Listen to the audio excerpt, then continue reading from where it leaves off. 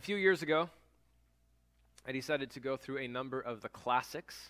I had a job where I could listen to audiobooks all day long, and at a certain point, it seemed wise to dive deep into the repertoire of Western literature. And so I ended up reading a book by a guy named Homer. No, this isn't a picture of him. It's just some Greek statue. It was as close as I could get. So, you may have heard of Homer or the books he wrote, the Iliad and the Odyssey. I was first introduced to the Odyssey through a children's program called Wishbone. Some of you are old enough to remember that one. Yeah, it's awesome. But for those of you who aren't familiar with the story, it's about a man named Odysseus and his journey home. See, he had left for war. And in ancient days, when you leave for war, you don't have cell phones or a post service. Your loved ones have no idea if you've made it out or not. And Odysseus has been gone from home for 20 years. His baby son has never seen his face as a grown man now. And his wife is waiting for him to arrive home. And so it's a journey. It's about Odysseus trying to come home and the people who are waiting for him. But there's a problem. Odysseus, it's a fictional story. Odysseus hears from the gods that things at home are not going well. See, his wife happens to be super attractive as well as very rich. And so there's a bunch of young, lazy men who've come calling and have taken up residence in Odysseus' estate, living high on the hog on someone else's bill, waiting for this woman, Penelope, to marry one of them. And because they're young and they're strong and there's a lot of them, she can't do anything to kick him out. And her son is being mistreated by these potential future father-in-laws, or stepdads actually, which are no good. And so we're eager for Odysseus to come home and to try to set things right if he can. To make a long story short, he ends up washing up on the shore of his homeland. And we find out that someone has been waiting for him. His best friend, his dog, has been coming out every morning for 20 years to see if his master has come home. And when he sees his master, he rejoices and then dies of old age and contentment. It's a sweet, sad story. See, the dog was waiting for his master, and I would just say, what are we waiting for? Or if I could rephrase the question, what are we hoping for? Because all of us live in expectation of something. And that something changes our behaviors, it changes the way that we think, it changes the decisions that we make in our work environment. And for some people, our hope is to be able to afford a bigger house in Portland or retire to the countryside out of Portland, depending on who you are. For some of you, the hope is that you would graduate school and be able to get a job and no longer have to attend classes and deal with syllabuses and pay student loans. For some of us, financial freedom. For some of us, the hope, the dream is to be a parent one day. We try that, or to be grandparents, or whatever it is, to be the world-class athlete. We make decisions based on what we are hoping for the future. And see, in the Bible, and particularly in the letters of Paul that we've been going through, Paul holds out a hope for the future. The hope that one day, Jesus, God's Son, and the Lord of the universe is going to return to earth to set things right. The day of the Lord, Judgment Day, is coming, and it will be good, and it will be glorious for those who are waiting for Jesus. And for everyone else who's opposing Jesus, it's not going to go so great. And this is such a key idea for Paul that in his letter to the Thessalonians, he refers to it over 3 times, twice as we approach this morning's passage. So in chapter 1, Paul is writing to this church that he planted and then ran out of town, so he didn't have very long with these people. But after hearing that they're well, he writes this rejoicing letter where he says, guys, I'm praising God because you guys have shared Christ with other people so fervently, so eagerly that everyone's talking about it. Paul is down in Athens or maybe Corinth at this point, and he is hearing the rumors and the stories from other people about how the Thessalonians turned to God from idols to serve the living and true God, and to wait for his Son from heaven, whom he raised from the dead, Jesus, who delivers us from the wrath to come. So there's this dark side to the story, that one day judgment will sweep over the whole earth, that everything that is unclean and impure and evil and wicked will be taken care of. And unfortunately, that level of judgment will affect every person on the face of the planet because, honestly, none of us are all that great. And Jesus came to save us and to deliver us. And the Thessalonians are longing for the return of Christ. Paul repeats back in chapter 3, a little later, he says, "May the Lord make your love increase and overflow for each other and for everyone else, just as ours does for you. And may he strengthen your hearts so that you will be blameless and holy in the presence of our God and Father when our Lord Jesus comes with all his holy ones." He's eagerly anticipating the day that Jesus comes back. And so in chapter 4, he says, one of the ways that we do that together as a community is by living a holy and blameless life, particularly in our sexual purity and in the way that we love one another. All right, it's about holiness, it's about blamelessness, it's about waiting for Jesus. But I don't know if you guys ever encountered, while you're waiting, severe disappointment. The Thessalonians did. See, as they're waiting for Jesus to return and to bring the kingdom of God, people in their life that they love, Jesus followers, have passed away. Possibly because of persecution. We don't really know. And there's this heartache. And there's this grief. And like many of us do when we mourn the tragedies that befall us, there's this question, why? And what now? And as a Jesus follower, what does this mean? That these guys are now dead. And Paul is going to write to answer the concerns of their heart. And so he says, brothers and sisters, we don't want you to be uninformed about those who sleep in death, so that you do not grieve like the rest of mankind who have no hope. Now notice he doesn't say so that you don't grieve. Sadness is a present reality, even for Christians, but he says that you don't grieve like everyone else who has no hope. In our modern secular society, the common cultural narrative says that this world, it's all there is. The material universe is all that there is. There's no such thing as God or spirits or the supernatural. We die, and our bodies become fertilizer, and we feed worms. It's not a new idea. Even in Paul's day, in ancient Greece, a popular inscription that was found on tombs read, "I was not, and I was. I am not, and I don't care." Or another one from Italy, this one's my favorite. He says, "If you want to know who I am, the answer is ash and burnt embers."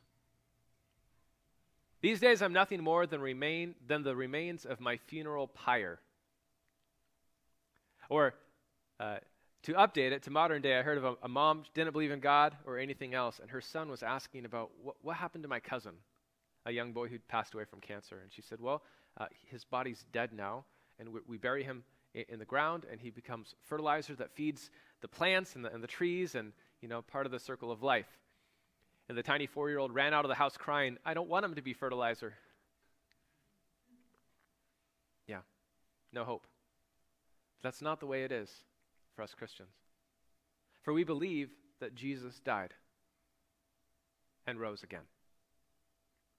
The history tells us that a man who knew ahead of time that he was going to his death would be buried, and on the third day he would rise from the dead. This actually happened. And the people who saw it went to their graves and spent the rest of their life telling other people that this actually happened, which either makes it one of two things. Either it is the most elaborate hoax in the history of the world, with people whose intent to deceive is far greater than any modern example you could possibly pick, that no one cried foul on this one, and they went to their graves and suffered torture and death in order to make this lie work. It's either that, or it is truth so spectacular that it just might change the world. Of course, we're here as Christians because we say, no, he really did rise from the dead, and that changes everything about human history. For we believe that Jesus died and rose again, and so we believe that God will bring with Jesus those who have fallen asleep in him. Those who have died, only we now, as Christians, we use a euphemism. We say they fell asleep. Why? Because they're going to wake up one day. Far from being the end, death is merely a waypoint on the journey. It's halftime, or maybe even a commercial break. We'll be back in a minute, folks. According to the Lord's word, we tell you that we who are still alive, who are left until the coming of the Lord, will certainly not precede those who have fallen asleep. For the Lord himself will come down from heaven with a loud command. It's time. and with the voice of the archangel, and with the trumpet call of God. And the dead in Christ will rise first. They come out of the ground first. Paul's drawing deep on Old Testament imagery. There's a lot to say there. My favorite one is the trumpet call of God. I think echoing Mount Sinai, Exodus chapter 19, when the trumpet of God calls, it's time for God's people to come meet with God. When Numbers 10 says that when the trumpet calls, it's time for God to remember his people and to deliver them. Or as Jesus says in John chapter 5, the time will come when the dead will hear the voice of the Son of God, and those who hear will live. And so when this happens, those that we've lost will rise. They're going to rise first. And then, after that, we who are still alive and are left will be caught up together with them in the clouds to meet the Lord in the air. A double reunion's going on. First, the dead rise, and we're like, whoa, you're here. And then Jesus comes, and we're like, whoa, he's here. And we all go get to meet him up there in the air to welcome him. If you ever heard of the term the rapture, this is where we get it from, that we will be caught up to meet the Lord in the air. But that phrase, to meet him in the air, I've come to understand, I think it's different than how I used to think of it. I used to think Jesus would come in, kind of like the Starship Enterprise, and beam us up and take us to warp speed 9 out to God's space. But what I've actually learned is that phrase, to meet the Lord in the air, it's a very particular term. And it's used elsewhere in the Bible. It's used in Jesus' parable of the wedding banquet. When here comes the bridegroom, come out to meet him. And the virgins go out with their lamps, and they meet the bridegroom, not to leave, but to escort him into the wedding banquet. There's a party to go to. Or in Acts 28, when Paul is, under guard, being escorted to Rome, Christians come out to meet him and then go with him back into Rome. We don't go up to Jesus to then take off with him. We go up to Jesus as he's coming down to establish his kingdom here on earth. And it kind of made sense as I was thinking about life a few days ago, standing on top of the hill, realizing, I can see a really long way. And I bet before automobiles and planes, people are walking. And so you can see your company coming from miles away. And you've got to sit there for a couple hours as they finally make their way to you. Man, if this was someone I'm eager to meet, I wouldn't wait. I'd go out to meet them. Go out and we'll start the reunion out there, and then we're going to head inside. Got a couple miles to walk along the way. Jesus is coming for his people, and we'll all be together. And Paul says, encourage each other with these words. See, this is what they needed to know. This is what we needed to know, that those who've died in Jesus will be raised first and join us as we go to meet Jesus. This gives us hope. We're not like everyone else. So when my grandfather passed away in 2020, people were like, how are you doing? I said, well, he's 86 years old. He has loved Jesus for his entire life. He's been married to my grandmother for 65-something years. Other than the fact that he had Alzheimer's, what more is there to hope for? He's going to come back one day.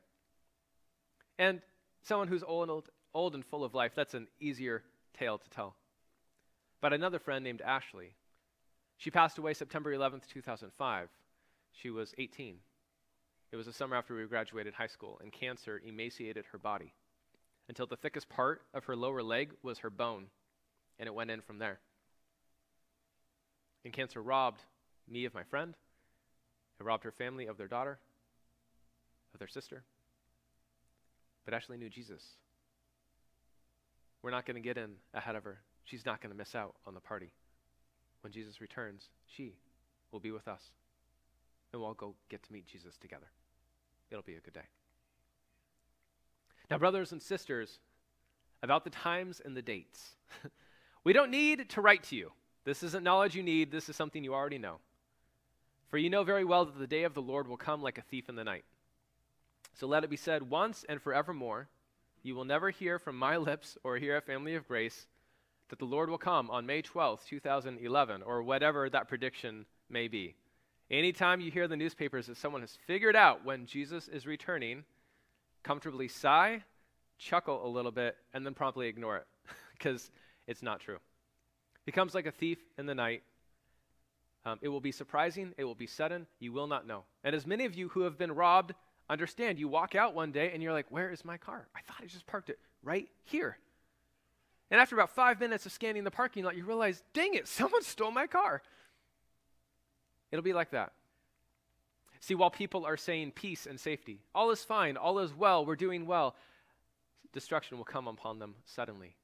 As labor pains on a pregnant woman, they will not escape. Judgment is coming over the whole world. And if people aren't ready, it'll be too late. But you, brothers and sisters, you're not in darkness, so that this day should surprise you like a thief. No, you're all children of the light, children of the day. We don't belong to the night or to the darkness. When I worked for Providence, I had a coworker who was a security guard. And I often got in really late, 10, 11, 12, 1 o'clock in the morning sometimes. And so there's no one else in the building, really, other than him. And it's a big building with a large parking lot. I was like, surely I could sneak in without him noticing. I had this swell plan. So I, turn my lights off early, drive slowly through the parking lot. I park it, get out of my truck, proceed to start sneaking, and I make it about 10 feet from my car, and he pops up. He's like, how's it going? He didn't know I was trying to sneak in on him, but I was like, dang it! I was so upset because he was ready. Because he was ready. That's his job. And he does it really, really well. Why would we be surprised? Of course, this is going to happen. And I mean, the examples are innumerable of things in life that are like this. Very important, not seemingly urgent. So we all know death may come. I don't know how many of you have made a will. I would encourage you to do so. We all know that your car will break down at some point, and that you should have some money set aside for that. And yet, many of us don't. It's like that, only way, way more important. When Jesus comes, people will not be ready. And Paul uses this metaphor of darkness versus light. To live in darkness, to live as if God is not a real reality, as if your decisions are private and no one will ever find out, compared to those who live in the day, who understand that what they do is seen and known and will be exposed. He says, we are children of the light, children of the day. We are people who are just ready for the fact that Christ is going to return. So then let us not be like others who are asleep. Let us be awake and sober. For those who sleep, they sleep at night. Those who get drunk, they get drunk at night. They can no longer pay attention to reality around them. But since we belong to the day, let us be sober, putting on faith, trust in God, and love for God and one another as a breastplate. This will defend us. This will keep us safe, to trust in God, to love one another. And the hope of salvation as a helmet. The God is the one who's going to save us. Our own power can't save us. Our 401k can't save us. The stock market can't save us. The American government and the American military cannot save us. Our pursuits of pleasure, our pursuits of relationships that we think this person will fulfill every desire within our human heart. If you haven't been burned by chasing after those things yet, I'll just say they will burn you eventually. Because the people who've made it to the top of those respective ladders have all said, yeah, the view up here is rather bleak. It's rather bleak. The hope of salvation in Jesus as a helmet. Because God did not appoint us to suffer wrath, but to receive salvation through our Lord Jesus Christ. God doesn't want anyone to perish. He loved the world enough that he gave his Son so that anyone who believes in him won't die, but will receive eternal life. God has destined you for life with him. See, Christ, he died for us so that whether we are awake or asleep, we may live together with him. Paul said that now twice, that we will be with Jesus forever. Therefore, encourage one another and build each other up, just as in fact you are doing.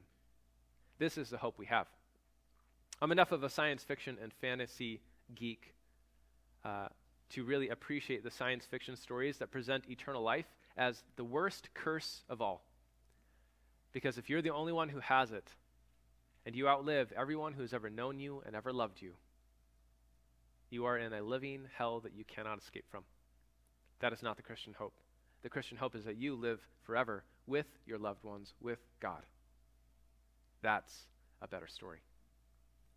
And we need to be encouraged, and we need to be built up in this. We need reminded, and we need taught of this all the time. So here's what we need to be reminded of. Jesus is going to show up suddenly and without warning. So be ready. Jesus died so we could live with him forever. Oh yeah. And we put on faith, and we put on hope, and we put on love, because we are destined for salvation. What God has done for us should prompt us out of love to good works. I mean, maybe it's guilt. I know when we were waiting for someone, like waiting for your dad to come home when you're a kid, sometimes it's fear that causes you to do what you're supposed to do. And sometimes it's love. More often it's fear when it's my dad. But when I'm waiting for my wife to get home after she's been gone for a trip, sometimes it's love that I say, I want this home to be perfect for when she arrives. So, to summarize, here's the passage main point this morning. I think we need to live in light of the resurrection and the return of King Jesus. That's it. This is the Christian life in a nutshell. Jesus died and he rose again to save us from our sins, and he's coming back one day to set all things right. And this is what we're waiting for. This is the orienting point on the horizon, that all of our thoughts, decisions, emotions, everything is to come into line with this truth. And from here on out to the rest of the letter, I think Paul is going to exemplify a number of ways that the Thessalonians can do that.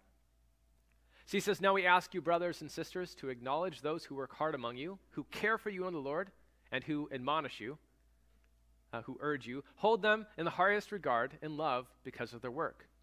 So people who point you to the horizon of Jesus, honor them. Live in peace with each other. We might as well start practicing now, because y'all are going to be together for an awfully long time. And we urge you, brothers and sisters, warn those who are idle and disruptive. Encourage the disheartened. Help the weak. Be patient with everyone. Again, we're rather slow as individuals. And this takes discernment to know where are people at, and you don't respond the same way to everyone. Some people need a loving kick in the bottom. Other people just really need a hug. God give us grace to know the difference. Now make sure that no one pays back wrong for wrong. Always strive to do what's good for each other and for everyone else. And rejoice always. And pray continually. And give thanks in all circumstances. This is God's will for you in Christ Jesus. If you want to know God's will for your life, it's really simple. Live a holy life. If you want to know God's will for your life, it's really simple. Give thanks always. Why? Because anything, no matter how bad life is right now, this is not the end. This is barely the end of the beginning.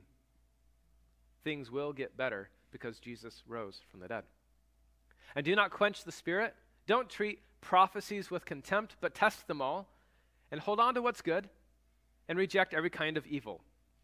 And I think all of this is one section. So don't quench the Spirit. I think he's talking about don't reject people who come to try to tell you what God has to say in a particular situation. Prophecy. So that's one edge of the boat to fall off on. The other one is that you could accept it without thinking about it, because they're not all good. All right? So value people who want to speak to you in the name of God, but test it. And if it's good, hold on to it. And if it's not good, then throw it out. And he concludes with a third prayer in this short letter. He says, now may God himself, the God of peace, sanctify you, that is, make you holy through and through. And may your whole spirit, your soul, your body, all of you, be kept blameless at the coming of our Lord Jesus Christ. And when he shows up, man, you're ready and you're perfect. But then Paul concludes, he says, the one who calls you is faithful, and he will do it. Which is some of the best news ever, because not only can we not save ourselves, we can't keep ourselves. This is what's good about Jesus. Jesus died to save us, and Jesus will keep us. God is the one who's going to ensure that when Christ returns, we're ready. That's some good news. And brothers and sisters, pray for us. Greet all God's people with a holy kiss. Around here, we like the holy handshake or the holy hug. We're not a culture that kisses you, and if you ever traveled overseas and had someone grab your face and kiss you, you know that still goes on in parts of the world and makes you quite uncomfortable as an American. So, holy handshakes, holy hugs are great around here. This is your family. You're going to be with them a long time. And I charge you before the Lord to have this letter read to all the brothers and sisters. The grace of our Lord Jesus Christ be upon you. Amen. So again, the point, live in light of the resurrection and the return of the King. Here's some ways that Paul says we can do it. In light of Jesus' resurrection and return, we live a different life. And that affects all of us. When it comes to grief and grieving, we're different. It's not that we're not sad. It's not that we don't mourn, that we don't call things a tragedy. There are real tragedies in the world, but our grief looks different. A lady you may have heard of, her name is Ruth Graham. She was married to the late evangelist Billy Graham. On her tombstone epitaph, it reads, "End of construction. Thank you for your patience." She got it. She got it. You think this is the end? No, my friend, this is just the beginning. We're finally underway. Because Christ has risen from the dead and he's coming back again. It's way better than the other ones like, well, this sucks. And boy, it's dark down here. And other things that others have engraved on their tombstones.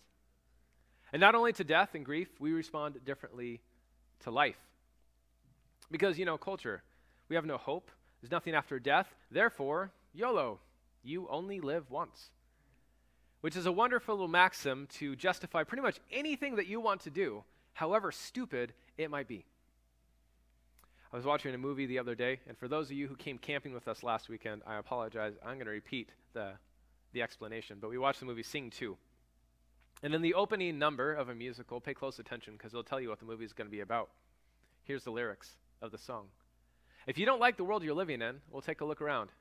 At least you got friends. You see, I called my old lady for a friendly word, and she picked up the phone, and she dropped it on the floor. Is all I heard. Oh, dear. Are we going to let the elevator bring us down? Oh, no. Let's go. Let's go crazy. Let's go nuts. Let's look for the purple bananas until they put us in the truck. Let's go. All right. We're going to go absolutely insane. Why? We're all excited. We're all excited. We don't know why. I don't know why. Maybe it's because we're all going to die. And when we do, what's it all for? What's it all for? Well, you better live now before the Grim Reaper comes knocking on your door. And I mean, it was peppy, and music is pleasant to listen to. I just paused the video and said, kids, let me just tell you what's going on right now. They're saying, death is coming for us all. Therefore, make the most of it right now and go crazy because the end's coming. So what you can expect in the rest of this movie is to see that lived out. And boy, that's exactly what happens. A bunch of people making some really terrible decisions. Because death is coming for us all. Therefore, go for it. Even if that means making a bunch of illegal actions and breaking all sorts of boundaries and stealing from people and anything, so long as you can make it to your dream before death comes for you. Wouldn't necessarily recommend the movie, but the music's really good. You only live once. Why not satisfy your appetites? Why not live that way? Death is coming for you all. And yet the Christian response is, no, Jesus is coming for you all. The one day judgment will arrive. And this is good news. This is good news for the women and children that have been beaten and oppressed by men who want nothing more than to use them. This is good news for those third world countries that have been run over and how all the resources stolen. This is good news for those tribes and those peoples who, due to nothing wrong for themselves, have had covenants broken with them and been round out of their house and their sacred lands. This is good news for us all, that judgment is coming on the world, and no one gets away with anything. And this is bad news. This is some really, really bad news that Jesus is coming. Because when he comes, no one is found innocent in his sight. We're all pretty messed up. We've all done things we don't really want anyone else to know. But everything will come to light when Christ returns. So for us as Christians, we live different in light of Jesus' return. We live a holy life. A life set apart to something special. So again, a few weeks ago, I said like an athlete that says, no, I won't eat that food and I won't do those things because I'm training to be able to do something I cannot presently do. I want to be world class in my craft. An athlete lives a holy life. President Biden lives a holy life. He doesn't get to escape or run away from the stresses of the state. It's on his shoulders. We have appointed him for a special task. he lives a holy life. There are certain things, there's holy places in America and around the world that are so beautiful that we set it apart as a national park, as a pristine place whose beauty must be preserved and cannot be soiled because it is too precious. It's holy. I mean, there's more than that. And then many of us have entered into holy matrimony, if we still use those terms, a holy marriage, which means that we say no to, like I said no to, 3.7 billion other people on the planet to possibly, be my spouse for one woman named Kara. And she's mine and I'm hers. And my yes to her is a no to everything else. It's a holy separation. So although those pictures and more, God has called us to live a holy life. It's not to be isolated and boring and to have no fun. It is just the greatest, most meaningful life ever that, yes, at times requires incredible sacrifices, but Christ has risen from the dead. This is worth it. We Christians, we're not stupid. We are just playing the longest and investment game you've ever heard of, and let me tell you, the ROI on this thing is incredible. And so we have a source of strength. Our destiny is to be with Jesus. I say a source of strength because many Christians have greater resources for tackling the trouble of life than anyone else in the world, but they don't know it or they don't use it. But we have this at our disposal because Christ wants to be with us forever. So in light of Jesus' return, we invest in the church. We bear fruit, love one another as I have loved you. Turns out God is not that impressed with buildings. He's not impressed with 401k retirement plans, with fancy yachts, with names on buildings, or even, names on countries. God loves people, and he loves taking care of the weak and the humble and the oppressed. He doesn't need our strength. He loves trust and good works. My family sometimes says that Kara and I inspire them because we live in an apartment with 4 kids. Whatever. If Jesus didn't rise from the dead, then maybe we're making a few mistakes and not living a very good life. I like to think of it, know that we're just making some really solid investments. They just haven't come to fruition quite yet. And so we try to invest in the church. You guys try to invest in the church. And so we comfort one another, and we build one another up all the time. So here's a commitment. Here at Family of Grace, this is the goal. You can tell us whether we succeed at it or not. The goal is that we'll teach one another and we'll remind one another of the things that are true, because we need to hear it often, because we're all stupid. Personally speaking here, I'm stupid. I forget things so quickly. I need to hear something again and again and again and again. And maybe I heard it this morning, but it's been a rough afternoon. Please tell me it again. Christ is risen from the dead. He's coming back. I need to be reminded of this. And so we're going to do everything we can to help you walk closer to Jesus, and ideally to train you to help other people walk closer to Jesus. And Paul gives us a few examples of what that can look like. It might look like getting in someone's face and lovingly confronting them because they're either lazy or disruptive, and to say, I love you and I'm committed to your good, but what you're doing, it's not good for you, and it's not good for anyone else, and it needs to stop. Or maybe we encourage those who are disheartened, or maybe we help those who are weak, and may God give us discernment to know the difference. And we're patient with everyone. And in light of Jesus' return, we tell others the good news. And part of the good news that God loved the world and he sent his son to save it is to warn people about the bad news. The judgment is coming upon the world, and no one escapes unless they trust in salvation through Jesus Christ. And so we welcome them by the way we live, by the words that we speak, to come follow Jesus.